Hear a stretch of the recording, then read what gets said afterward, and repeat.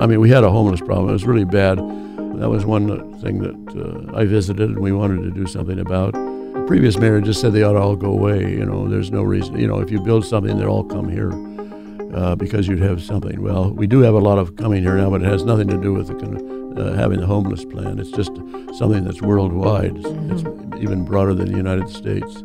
I get the Guardian newspaper, and London's got people sleeping in the rough, as they say, and that's a big problem, not only London, but other cities in Great Britain. From the studios of Kink Radio, it's the Portland 50, a podcast series about the people who dreamt, built, and championed the innovation, growth, and uniqueness of Portland. The Portland 50 series is brought to you by Jaguar Land Rover Portland. One company, two iconic brands. Jaguar Land Rover Portland is a Don Rasmussen company, the legendary Portland institution serving our community since 1950. I'm your host, Peggy LaPointe. Today, I talk with former Mayor Bud Clark. As mayor, he initiated and led the campaign to build the Oregon Convention Center, and he is known for his distinctive cry. Whoop, whoop. Outside of Portland, Bud Clark is best known as the raincoat-wearing model for the Expose Yourself to Art poster from 1978. I had a lot of politician friends that came in, and my neighborhood, there's a lot of politicians, and I knew Margaret Strawn. She was a neighbor, and just a few blocks from my house in Northwest Portland. And then Gretchen Kafori. I was asked to run for mayor. I hadn't thought about running for mayor at all. And friends of mine, David Kish and Ernie Bonner. Ernie Donner was a planning director for a period of time, and a good friend. And so was David Kish, who worked in City Hall at that time. But anyway, in the spring of 1953, they asked me to run for mayor. They came in for lunch and asked me to run for mayor. I just thought, well, who in the hell would want that job? So anyway, I put it out of my mind. And then in the fall, Gretchen Kafori and Margaret Strawn came in and for lunch, and they asked me to run for mayor. And then I thought about it seriously. Yeah. And I talked to my relatives, my wife and my mother at that time, and other friends. And then I put it out of my mind again, and then because I just thought somebody was going to run for the office. Right. Well, it came around Christmas time. One of these relatives that I'd spoken to, Michelle Fritzler, gave me a gift in the box that looked like the Portland building, and it said "To the Mayor with Love." And so I called up Margaret and asked her. Margaret was on the city council at that time, and I asked her if anybody was running against Frank, because I just assumed somebody would, and nobody was. And so on the 28th of December after Christmas, I said, well, I'm going to do it. I'm going to run for mayor. And so I borrowed $50,000 on my house and ran for office. And that was only 5 months before the primary. So you had a lot David Kish said, well, it's too late. You can't do it now. It's too late. You got to raise money and everything. So I feel extremely fortunate because it was the business I'd been in for all those years. And I'd been in the neighborhood association and involved in the Northwest District Association for a number of years, but hadn't really been in politics like at all, you say. But there was all these people and friends of mine and customers of mine, which I all obviously turned out to be friends too, who volunteered. Margaret Strawn gave me about a 2-hour talk about how to run a campaign, and so I was sitting in a booth at my tavern, Goose Hollow Inn, and booth number 2, I think it was, and I need a campaign manager, and Mike Carstensen, who is a woman, came over to the booth and said, you need a campaign manager, and I'm a good candidate for that, she said. We talked, and she became my campaign manager. She'd worked for Bobby Kennedy campaign in Roseburg, and that was part of her qualifications. But she turned out to be the key person, really, in many ways for my campaign, because she brought in people that she knew. These were all volunteers. Nobody's getting paid at all during this whole campaign. The only person that was getting campaign is we decided we'd have kind of an official campaign manager, which was Ben Padro. Right. And he was teaching at Portland State, of course, speech and so forth. Plus, Mike Carstensen said I needed to have some speech lessons too, to learn some things. And so he gave me speech lessons, and he wanted to be paid, but he wanted to be paid in cigarettes, Tarleton cigarettes. So that's back when we still had cigarettes at the Goose, and so I would pay him with cigarettes. Right. And so I ran, and all these volunteers turned up, and that's what got me elected, was the friends and so forth that out of in the campaign, because we didn't have there was no commercials at all. I mean, first put an ad in the Oregonian, and there was no response on that at all. It was costly, and then we eventually decided to have billboards, and so we had this billboard campaign, and that was $35,000 of the $50,000 I had. And then we started getting money in too, though. We got some campaign money from other people too, so it was building up. It was definitely grassroots, and I have to imagine you're owner of the Goose Hollow. You were the bartender, and you worked. I'd worked behind the bar for years and cooked, talking to people. And everything. Yeah, and so you had to have a pretty good pulse on what was going on in the city and what people's concerns were. Yeah, well, at that time we were in a recession, a real recession. Reagan was in office. And we're coming out of inflation under Jimmy Carter, and so everything was a clamp down, and Reagan was spending all the money, or taking all the money and spending it on the military. And there's very little military in the state of Oregon. You know, we have some National Guard, Air Force, and so forth, and National Guard ground, of course, but that's minimal compared to California and Washington and the East Coast, where there's all kinds of military spending. We do have precision cast parts, and precision cast parts at that time, there wasn't an airplane in the free world that didn't have parts from precision cast parts right here in Portland, Oregon.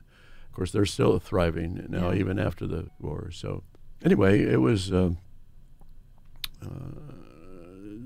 knew another thing that I knew about the recession was the fact that in the past, I always had a lot of architects that came into the Goose, you know, and they always had something on the drawing boards that was going to happen in the future. But at this time, they were going to have to go into out of town to get any work. And here I had a son in college too at that time. Jason was in college and going to be an engineer. And where's he going to get a job? Is he going to be able to stay in town? So that was part of the motivation to run. Plus, the normal politician didn't think that Frank could be beaten, and I felt very confident he could be, because it was a lot of negatives. He'd sent the police in when he was president of the council at one time to break up a peaceful demonstration at Portland State against the Vietnam War. So, and he had been mayor for one term. Is it Frank Ivancy. Ivancy. Yeah. But he'd been working for the city government for 27 years. Exactly. Yeah. And so when you first came on the scene, he didn't take your candidacy seriously. No. He didn't have a clue. There's another reason for that I discovered afterwards, which I didn't know was going on at the time. But first of all, he didn't take me seriously because they didn't think I could possibly win anyway. He felt very confident about that. But we went on having events and so forth, and Ben Padro, my designated campaign manager, he never came to any of these things. Of course, he did come to some of our meetings at my house. We had Sunday meetings at my house of the campaign committee, but he would never come to see all the volunteers and how much work they were doing and so forth. But I don't think he wanted to see them because he was in contact with Mildred Schwab. Mildred Schwab used to call him. I don't know if you've heard that story. I want you to tell it, though. This made me smile. Yeah. and he knew that Mildred liked to talk to Frank, or would talk to Frank, and so he would tell her that this campaign was going nowhere. There was nothing he could do. So I don't think he wanted to come over and see all these volunteers. Right. I used to be mad at him about that, but I didn't know this conversation was going on until afterwards, after the campaign was over. Yeah. And it wasn't until close to the election were they poll numbers that were coming out that showing the two of you neck and neck at that time? Yeah. Well, they weren't. Some of those poll numbers weren't public, but I had poll numbers from a friend of mine that it was a company that demonstrated to me that you're looking pretty good. He said, but Frank didn't. I don't know if he ever saw those or took it seriously. It was in the St. John's Parade, and you probably heard that I was in the back of the parade, and Frank was in the front, and they were booing him, and they were yelling. You. Yeah. So, and that's where he became aware that there was a problem. And then there was some negative advertising that a colleague of his came out with, and that just helped boost it. And I won with 54.6% of the vote. So, and in the primary, which was really a godsend because we could start planning and doing things right away. You were essentially mayor-elect in May. I was mayor-elected on May 15th, And you didn't have to go ahead for a November election. We have another 15th coming up here. That's right. Yeah. That's right. May 15th, it was 1980. 1984. That you were. I was elected in 84, and so Yeah. I had that period of time. And so I took office on January 1st of 85. So you had quite a bit of time to prepare for I did. your role No, it as was a mayor. wonderful. And I just, we wanted to start doing things right away. And George Lee was my first, I guess, assistant, you'd say, chief of staff, so to speak. And we went to PDC, Portland Development Commission, and asked about what things we're doing. My first goal in being mayor was to put Portland back on the map, because we kind of slid. We had these architects having to go out of town for business, and I wanted to put Portland back on the map, so to speak. I felt that we'd lost this business image and so forth. So, and we needed to get confidence in ourselves. Anyway, there was a project going on that we just thought was ridiculous. It was a slogan about the pinstripe thing, and we were going to send out these ties, and it was going to cost $50,000 to the pinstripe rose or something, and we just thought it was silly. And so Pat LaCrosse, then he came to us. He was head of PDC at that time, the executive director, and he came to me with a page and a half double-spaced projects that were proposed, and on the second page was build a convention center. And I said, we're going to build a convention center. And of course, I don't know what he thought or anything, but I thought it was a very good idea, because we hadn't had a convention center here ever built. We had a Coliseum, but we didn't have a convention center. And Seattle had one built 25 years before, and here we're in this beautiful scenic place. Why can't we have a convention center?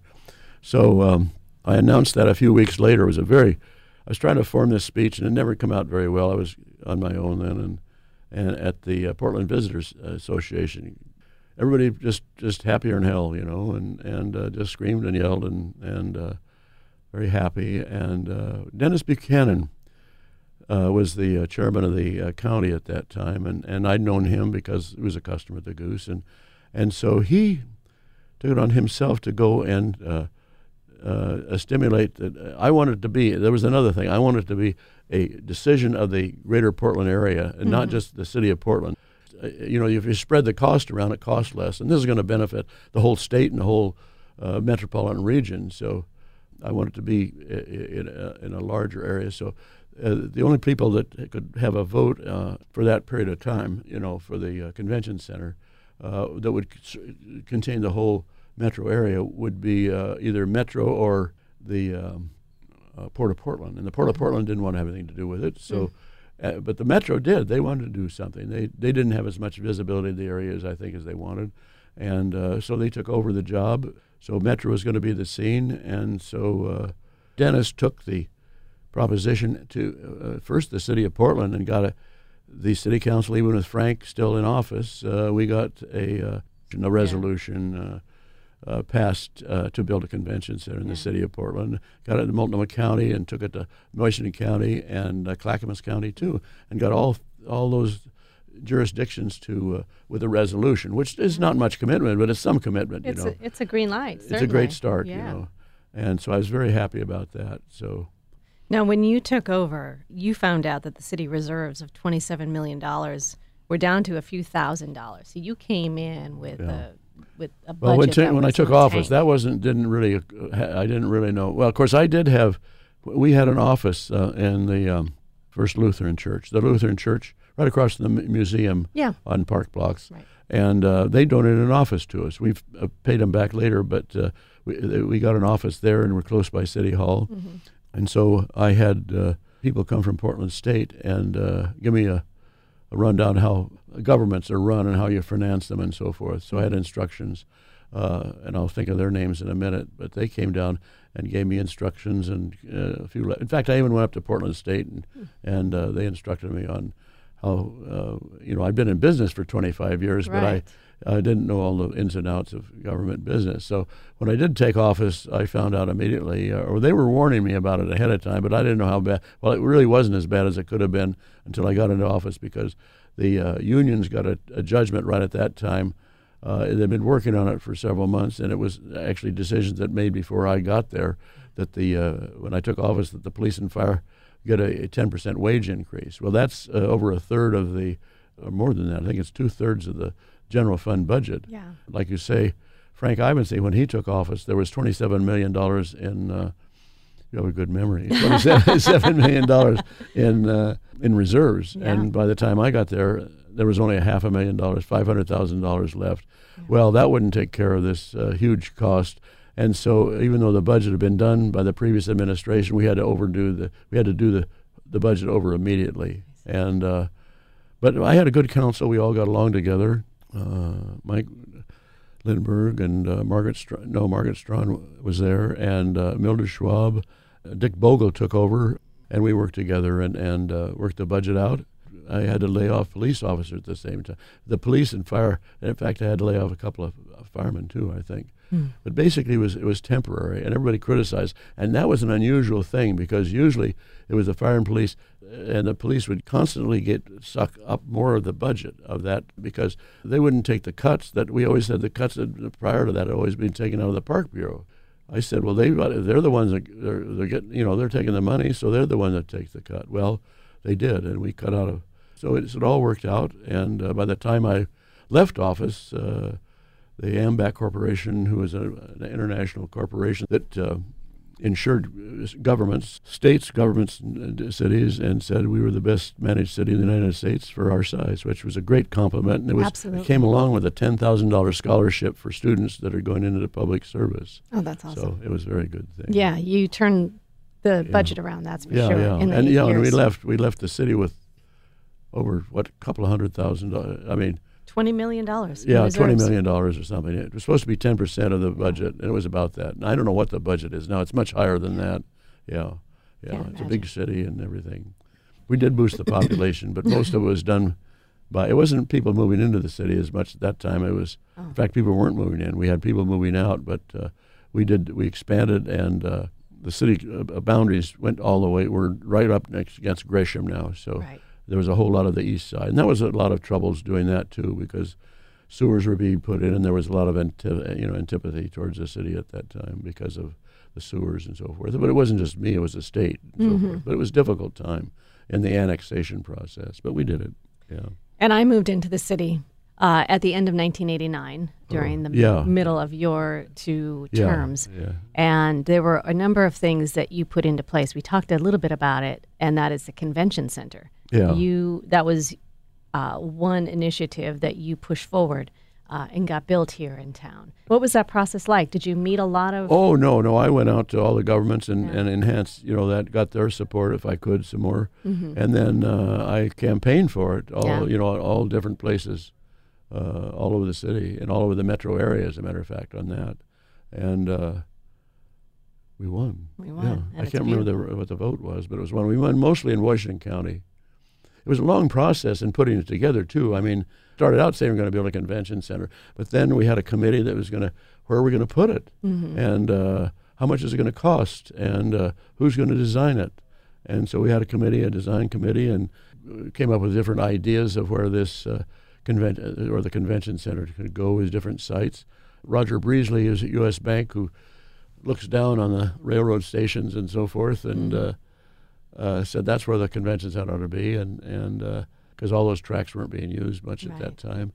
I said, if we're going to decide on a place, we should know what the cost is going to be ahead of time. We don't want to decide on a place and then have to go in and condemn and then raise the price and so forth and have to condemn. So let's get a price up ahead. So on the site where Roger Breesley wanted, there were 3 railroads that own it, but one that coordinates it here in town. We asked them what they wanted for it. I think it was like $33 million with bonding and everything else. And so, it was 33 acres, and it was $18 million, I think. 33 That sounds a little bit better. Yeah, and it included the railroad station, too, Oh, okay. So, we brought the railroad station, and we bought that area where the Pearl is, And anyway, that was a godsend in a sense there, too, because we wouldn't have had that otherwise. That was a spinoff from where we're going to put the convention center. So we eventually decided where the convention center was going to be, and the properties that area was not built up at all at that time, and so we purchased that area. Metro did, and eventually, and that's where we built the convention center. And Bill Frasca and his company is the one that decided on the architects, and they did a fantastic job as far as I'm concerned. In fact, I had somebody complimenting me the other day about how well kept it's been kept, too, by Metro. Metro does a good job. But it hasn't been fairly functional. Well, this was only the first part of the convention center, and but it was doing very well and so forth. And we wanted to build a convention center hotel, but we were never able to do that. But now Metro is building the convention hotel. I'm very pleased about that. Yeah, that's been a long time coming, really. Yeah, it has been a long time coming, and it should make it so we have larger conventions, and it's kind of a key to the Wicked's progress. There's a lot more hotel space now than there was then, too. So. Well, a couple of the other things that happened on your tenure was your 12-point homeless plan. Yeah, that was one of those early on things that we did. I mean, we had a homeless problem. It was really bad. That was one thing that I visited and we wanted to do something about. The previous mayor just said they ought to all go away. There's no reason. If you build something, they'll all come here because you'd have something. Well, we do have a lot of coming here now, but it has nothing to do with having the homeless plan. It's just something that's worldwide. It's even broader than the United States. I get the Guardian newspaper, and London's got people sleeping in the rough, as they say, and that's a big problem, not only London, but other cities in Great Britain. And they even have more programs of helping the poor than we do. I mean, more programs. Of course, everybody calls it socialism here, but I'm a socialist, I guess, because you got to help those people that are falling off. It's a very humane thing to do. So we did a 12-point homeless plan, and that was done by Dan Steffi. And who had brought up, and he talked to Don Clark, of course, who had been dealing with homeless for a long time. And most of our homeless at that time were people that lived in the state of Oregon. During that recession period, during the Reagan period, the people were not buying lumber overseas, and we were very dependent on lumber at that time. We didn't have as many electronics as we do now. And the dollar was high, so they weren't buying lumber overseas, and the interest rates were high, so we weren't building homes and so forth across the United States.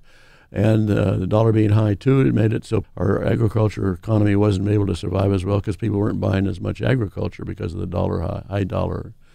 30 years ago was when you put in the 12-point homeless plan. And I remember, going up and down Burnside and seeing a lot of homeless, and here we are 30 years later. Oh, yeah. And there's just no solution to it. So I think basically it's a success of capitalism. I mean, we're doing well, and more money is going to the top end and not to the bottom end. And you have to have some way of survival when you get such an efficient economy, because everybody's interested in laying off labor. I mean, we're constantly trying to figure out how you don't need as many people to work. Well, if you do that, you eventually you're making everything in electronics and so forth. It's wonderful, but what are these other people going to do? Are they all going to just be on a corner asking for money, or is there other things we can do? We need some kind of a safety net. And also, I think everybody's going to go into art and other things eventually, or something's got to happen one way or the other. Anyway, it's a huge question, and I don't think we're going to be able to answer it for a long time. No, I don't think so either. But I wanted a lot of people to come to Oregon, but I think a lot of the people coming to Oregon are coming for good reasons, and we're having a very good economy now, so we'll see. But we've still got too many homeless. So anyway, hopefully we'll solve some of those problems eventually. Chip away at some of those problems. You also supported mass transit, Max's light rail line. That was a big issue for you. Oh yeah, I was very pleased. Yeah. I mean, the whole idea is to possibly get the cars off the streets. I don't think you can stop people from buying cars, but that's the only thing that's going to solve the traffic problem, I think, eventually, is having a good mass transit system and bicycles. I promoted bicycles in my own way.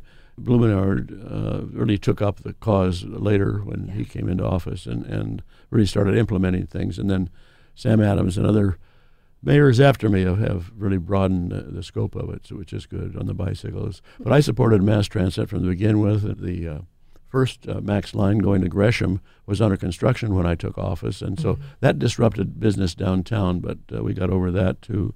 And then I promoted the idea of going west, and of course it was going to go right by the Goose Hollow Inn. And my wife was running, Sigrid was running the Goose for those 8 years that I was in office, and she was very much against it going in front of the Goose because it would mean that the street would be filled up. It wouldn't be able to get to the Goose for a while. But I said it's the natural way to go. I mean, it's just got to go that way, and in the long run, it'll help us. It'll be we'll suffer a bit, but in the long run, it'll help. And that's turned out to be true. And Max is successful, and now it goes to the airport. a lot of people meet at the Goose when they're going to go to the airport, and then they get on the airport, the airport from the Goose Hollow there. So it all worked well, out. I'm very proud of that too.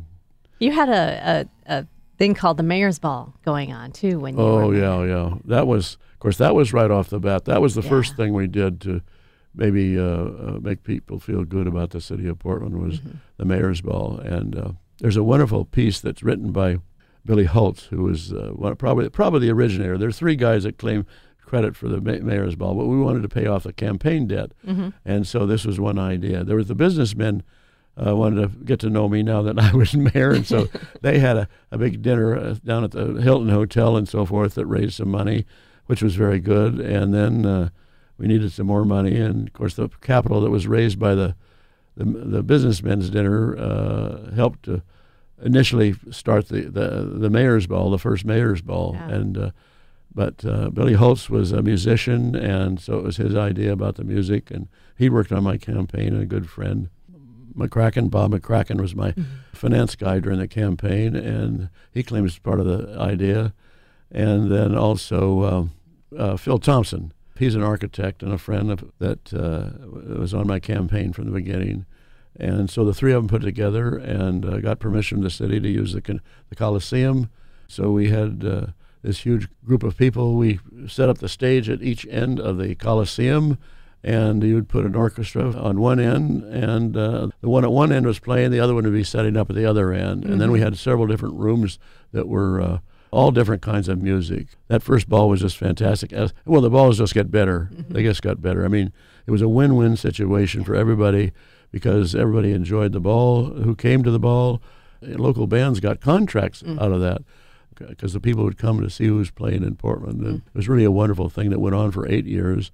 The first campaign was to pay off the debt, and I gave it away then after that. The Portland Music Association did it and organized it and made it happen, and then it was given to charity. There was close to $400,000 that was donated to charity out of the 7 balls after that, which was wonderful, Absolutely. Yeah. After I left office and Vera took over, Portland Music Association said that Vera said it was too much identified with me. Well, it would be identified with every mayor if it was kept up, and I don't know whether it could ever get started again because you need that energy to get going and have the confidence that everything's going to turn out all right.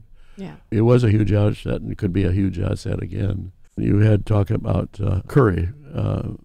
Terry Courier. Yeah, Terry Courier, and he said they were giving some thought to start it again. I wish they would or could. I'd like to help him. If anyone could do it, Terry could. He could. Isn't he amazing? He is amazing. Yeah. Absolutely. He is, yeah. So you were mayor for 8 years. 8 years, yeah. And you decided after that? Well, before it was ended, I wasn't trying to be a lifetime guy or anything. I'm not, and I'm not really a politician. And I tried to start community policing. That was another goal. We have I wish I could find that board. We had a whole list of things that were our goals when I first took office, and it hung in my office for a long time. But community policing, that was another thing we initiated before I took office.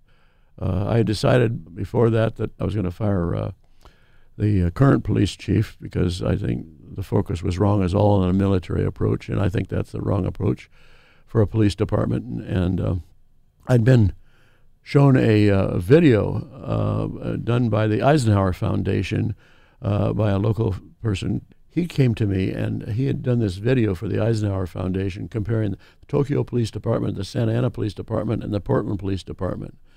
And, of course, the Tokyo Police Department was the example, and the Portland Police Department was the bad example, and the Santa Ana Police Department was the police department that was moving towards the ideal model, which was the Tokyo Police Department. Of course, they were hiring officers of the same ethnic diversity that was in the town and so forth, and that was a goal that we should have for the city of Portland. And of course, Japan, they only have Japanese there. They don't have the diversity that we have. But at the same time, they had Kobans in the neighborhood and so forth. And this is something that Governor Suzuki told me at the last dinner I had with him just before I left office in 1992. He said that if community policing is going to work, the police officers have to live in the neighborhood. At that time, you didn't even have to live in the city. And I kind of smiled, and that, I think it upset Governor Suzuki. He was in his 80s then. I kind of alienated a relationship there because I smiled and told him this. But he said, and I believe that. You get to know your people in the neighborhood. If you don't live there, you got to get to know everybody in the neighborhood and get them on your side, And that's the way it used to be, because people didn't used to commute like they do now. I mean, people live in the suburbs and then they work here. That's something still going on. And the Justice Department's come in since even saying that we have to do things in the city of Portland, and we can do it better. And I wish the union would get behind it, really affect it, and find out an ideal there and talk on both sides of the fence and see what can be solved. Ted Wheeler, our current mayor, is really on the right track. He's brought in Outlaw as her name from as chief of police, and I think that was a very good choice. I chose to hire from strictly within the department or within this city or either Multnomah County for my police chiefs, because I wanted to give them a sense of that they can go up in office and become chief eventually. I remember a previous chief I knew, I didn't think he ever got really even to know the Portland Police Department, so I think it was important to have somebody from the city. So my first choice was Penny Harrington, which turned out to be not so good. Penny took it as a great achievement in becoming chief, but she didn't spend the time here. She was spending a lot of time out of town giving speeches about being the first woman police chief. Eventually her captains, who she selected, rebelled against her, and so I had to change chiefs and put in other chiefs along the line. Had several good chiefs, as a matter of fact, and ended up with Tom Potter. Yeah. Yeah. Who went on to become mayor. Maybe a decade later, was it? Yeah, he became mayor. He ran for mayor eventually and ran for mayor. But he had difficulty getting along with the other commissioners, and I think it was a very disappointment to him. You're listening to Kink's Portland 50 series. I'll continue my conversation with Bud Clark in a moment, but I wanted to thank our sponsor. The Portland 50 series is presented by Jaguar Land Rover Portland. One company, two iconic brands. Jaguar Land Rover Portland is a Don Rasmussen company, the legendary Portland institution, serving our community since 1950. Now back to my conversation with former Mayor Bud Clark. As mayor, he initiated and led the campaign to build the Oregon Convention Center. Outside of Portland, Bud Clark is best known as the raincoat-wearing model for the Expose Yourself to Art poster from 1978. We were talking before we turned on the microphones that Goose Hollow celebrated 50 years last year. Yeah. So congratulations and happy anniversary on that. I'm very pleased about that. Yeah, it was exactly. Who knew, 1967. But you had a place before that, 1962, Spaten House. Yeah. And that, I didn't realize that. Yeah. It eventually had to be torn down and became Ira Keller. Yeah, well, it was urban renewal came in. Yeah. But originally I wanted to buy the Goose Hollow before, when I bought it, was called Ann's Tavern, and I'd been the customer there for years and so forth. And I wanted to buy it from Ann. Well, in 1961, she said she'd sell it to me, and it was a handshake, and I ran it for the month of January 1961. And then she said, well, I don't think you can make any money here, so I'm going to take it back. Well, I learned right then, I should have learned it before, you got to get a contract on paper and make it so it's going to hold. Mm-hmm. So 5 years later, in 1967, she called me up. And then I bought the Spaten House. The man that had it before had an accident and wasn't able to maintain it, and the owner of the property wanted somebody in there. So I got a good deal on being able to go in there, because I didn't have any money, very little money. I mean, we only had $1,600 in cash, and then we built it up to about $2,300 with credit card and so forth. When we finally got the permission to open by the Liquor Commission, and anyway, we didn't have any more money. But I went down to Dye Finance and borrowed $100 so I could buy a keg of beer and put money in the till. But we succeeded. We got one business at a time, and it turned out to be a good location. It was right across from the auditorium, and close to Portland State. But when Ann came down and asked me to thinking about buying that again, I said, sure, that's the location I really wanted to begin with. Mm-hmm. And so I got a contract. I got it on paper and everything, and then took over in May of 1967, I guess it was. Mm-hmm. And May 15th. May was a good month. May's been a good month for you. No, I always think springtime's a good month. Yeah, it is. It's a wonderful time. Then I was remodeling the Goose. I changed the way the design inside to make it more efficient and other things I had to do in the bathrooms and so forth. And then I got notice in June that Reuben Renewal had taken over, and they were going to take the Spotting House away. My lease had expired too, and so I learned lessons from that. It was going to be taken away by November 29th, and November 29th, 1967, we had this huge party, and then everybody came up the goose. It was just wonderful because I'd built up the business quite a bit. Exactly. And so you have customers both ways. And it was a progressive business. I mean, you were a progressive mayor. You are a progressive thinker. You had smoke-free Mondays. Yeah. No cigarette smoking That before. was at the Goose. That was at the Goose. Way before, smoking was outlawed. Anyway, I did that for 2 years. The first 3 women came in for lunch, and that was booth 2 again. And one woman smoked. We're all leaving, because they wanted to be a place where she could smoke. We were doing record business at that time. That was a beer drinking time, and no brew pubs. And this was before brew pubs. And we just had 3 beers on tap. It was Budweiser. I had Budweiser for years, and Budweiser told us we sold more beer per square foot than any tavern in the United States. And that was always a worrying to me. But we were a very small tavern. We didn't have the deck at that time, and 2 years later, we were down to selling less than a keg of beer a day on Mondays. And so I went the other way. But now we're non-smoking. I mean, like all taverns, but you got to smoke outside. Exactly. But you can see on the ceiling was white. I painted it white when I moved in, and it still has, it's a smoke color now. Right. It's that kind of yellowish tint to it. Yeah. You retired from Goose Hollow not too long ago. Is that right? I'm not sure when that happened. I just kind of faded away into the background, I think. Rachel took over the management, and I guess I went back to managing a little bit after I got out of office, but I don't know exactly how that changed, but faded away. But she'd done it. She'd managed it before for a little while when I was in office. Sigurd was there most of the time. Mm-hmm. It probably coordinates this time that Rachel came to start having her kids, because she's a school teacher. She's an English high school teacher. And she did that for a number of years, or not too many years. But then when Antonio was going to be born, then she dropped out. And then Orion's the youngest son. Antonio's now, 14, I think. Mm-hmm. And Orion is just 8, or will be 8, I think, her son. So she's running the Goose and doing a much better job than I did. She always introduced, made it progressive.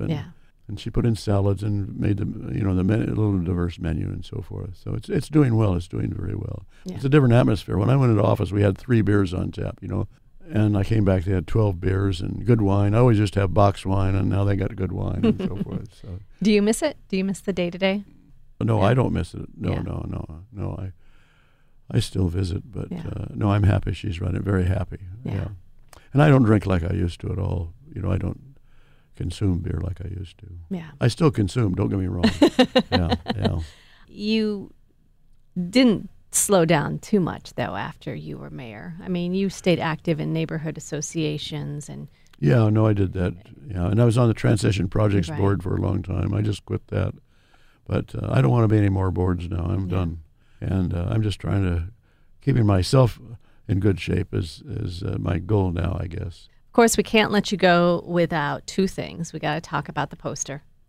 Oh, Expose the poster, yourself to art, yeah. which was done in 1978. 78, yeah. And that's how a lot of people got to know you. Well, I was on the Northwest District Association. Started out because just like everything south of the Spotting House, that was right on the corner of 3rd and Market. Mm-hmm. 3rd and Market, the street used to be kind of an extension of Skid Row in a way. There were a lot of hotels. Low-income hotels and so forth. Well, south of there was a neighborhood, the Southwest Portland neighborhood, that extended all the way from Market Street all the way to Arthur Street at the other end, and from 4th Street down to the river. And that was a wonderful neighborhood. I went to Lincoln High School, and that was a huge neighborhood. It was a lot of the Jewish population lived there, the Italian population. That was all torn down by urban renewal in 1958 was the kind of the beginning of it, I think, to make room for what the buildings are there now. It's supposed to upgrade things. Well, I consider it a big tragedy because of all these things, but actually the synagogues were moved around different parts of the city, and the restaurants and so forth, and Nushin's Pickles, Bosler's Bakery. It was where I got the original Russian rye for the Reuben sandwich and so forth. They were all moved out of that area, and so that was just a big empty thing. They tore it down, left the street structure as it was at that time, and then after we started building up, they changed the pattern of the street. But I thought it was really a tragedy. Well, anyway, a lot of those people had moved over to Northwest Portland when Lloyd Keefe came over on the stage of Chapman Grade School and said, well, these buildings get old and they have to come down. It was lucky he didn't get torn off the stage and I don't know what hung, I guess. I don't know. So the Northwest District Association was started to stop, first of all, urban renewal or tearing down of the houses, and then it ended up stopping a freeway. The St. Helens Freeway was going to go out Vaughn Street and Thurman and stop that, blocked off the streets around Chapman, so the park and the school were combined. And they set up a neighborhood plan about going to be housing and what's going to be business, making 23rd and 21st the major business streets. And so now in 1977 or 75, they're going to turn it over, then they're going to put it to Office of Neighborhood Associations down in the city. I said, well, we've been fighting this city. This doesn't make sense, to me. And so I thought we could live on our own because we had been living on our own. I'd been the treasurer for a long time, and we'd been doing it by donations of the people that lived in the neighborhood, We had an office right on 23rd and so forth. That's where our meetings were. I fought against that. And so I said, well, another thing we need is a newspaper to identify the neighborhood and make us give a sense of place. And because most of the news was coming out of the Oregonian, and they didn't have any neighborhood news unless there was a crime, unless there was something sensational. And so I started it started as a volunteer neighbor newspaper. It was called The Neighbor, in fact. That was the name it was decided on. And we ran it for a year. I put $5,000 in, and we ran it for a year. And then it was hard to run a neighborhood on a volunteer program. But Mike Ryerson was the fellow that always showed up. And so I asked Mike, and he wanted to do it, take it over for a year and become a private newspaper, put another $5,000 in. And he ran it, and he ran for a long time, and then he eventually sold it. And then Alan Klassen started another newspaper. So we still have a newspaper. That's the important thing. And Alan Klassen does a wonderful job with Examiner. So as a spinoff of this, the Neighborhood Association appointed me to the Venereal Disease Action Committee. And I don't know if you heard this story or not. But anyway, and VDAC, Venereal Disease Action Committee. And these meetings were early in the morning, and I'd ridden my bicycle down, and I wore a poncho a lot in the rain. And that's back when people were still dressing up when they went downtown, and they had their umbrellas and so forth. And after one of those meetings one morning, we had these T-shirts they wanted to sell. And after one of these meetings one in the morning, I went by the statue. I can never pronounce it either. Or whatever her name is, and I rocked by the statue, and I was in this poncho, had shorts on, and said, "You and I got something in common." Well, I mentioned this to a friend of mine, Derek Mearden, who I told him I wanted to sell this T-shirt. Well, he said, "Why don't you flash the statue?" And I didn't know what flashing was, but because of that suggestion, Mike Ryerson and I went down there one Sunday morning and took several pictures. Yeah. And this one picture with me in the overcoat and things, it was just so funny. We said, let's put it in the Neighbor and ask and give a prize for a caption. Oh, good. Yeah, and so the Neighbor newspaper had just started. It was less than a year old, but there was like 350 entries. Wow. With a caption, you want to buy a watch, want to transfer, different things. But 3 people came up with expose yourself to art. And they shared the $25 prize. Oh, perfect. Well, that's an iconic poster. Yeah, it really is. Yeah, no, it's just it does it. It's fun. It does it. Yeah. And so Mike didn't have the money to publish it right off the bat, so he eventually borrowed $500 to make the first printing. And before I ran for mayor, it sold 250,000 copies, and in Europe, everywhere. And I mean, before I'd run for mayor, it sold that many, and it's still selling now. It doesn't belong to Mike anymore. He's passed away too, But he's a wonderful marketing guy, and wonderful guy too, because he helped my campaign tremendously. He came up with a button that said "Bud Clark is serious." I don't know if you ever seen one of those. Saw that. Well, that was the first button. It had a rose on it, but it was like nobody's going to take me seriously, But he got the buttons out, and I put it on, and one of my assistants under Mike Carsonson had signed me up to go down to this reception at the Benson and Dr. Joyce Brothers was making a speech down there to a bunch of women, and she thought this would be a good place to campaign, and I had this button on it. Joyce Brothers is really short, and I'm not that tall, but here was this button, Bud Clark is serious, and she looked up at me, she says, what does that mean? and that was exactly what Mike had, like I say, is a winter marketer. And then you go and talk about your running for office and what you're going to do, That's perfect. It was perfect, yeah. So the other thing I was hoping you would do before you left, of course, is your signature sound. Oh, whoop, whoop. Yep. Whoop, whoop. Yeah. No, I don't know where I got that. I don't know. A friend of mine, Yeah. I think it was, this Joe LaPointe I talked about. Yeah. I lived with him for a period of time, and they had guinea pigs, little guinea pigs, and this little black guinea pig was really aggressive. He'd always figure out how to get it by the cage and go to the next cage. George Raft, I don't know if you remember, there's an actor named George Raft, but they had him named George Raft. And whoop, they make kind of a sound. It's a whistling sound, but Right. It's kind of like that. So I don't know if I got it from that or I got it from a friend, Dick Osmond, who used to come in the spotting house, and he started doing that too, kind of thing. And I say, calm down, don't do that. You're disturbing things. So whoop whoop, where it ever came from, it happened. It happened. Yeah, Well, thank you so much, former Mayor Bud Clark, for coming into the studios and talking to me today. This is wonderful. Thank you for joining me for my conversation with Bud Clark. If you've missed any of the previous podcasts, you can find them at our website at kink.fm. Be sure to like and subscribe to the Portland 50 podcast wherever you're listening. The Portland 50 is a podcast series celebrating Kink's 50th anniversary, and it's about the people who dreamt, built, and championed the innovation, growth, and uniqueness of Portland. The series is presented by Jaguar Land Rover Portland, one company, two iconic brands. Jaguar Land Rover Portland is a Don Rasmussen company, the legendary Portland institution, serving our community since 1950.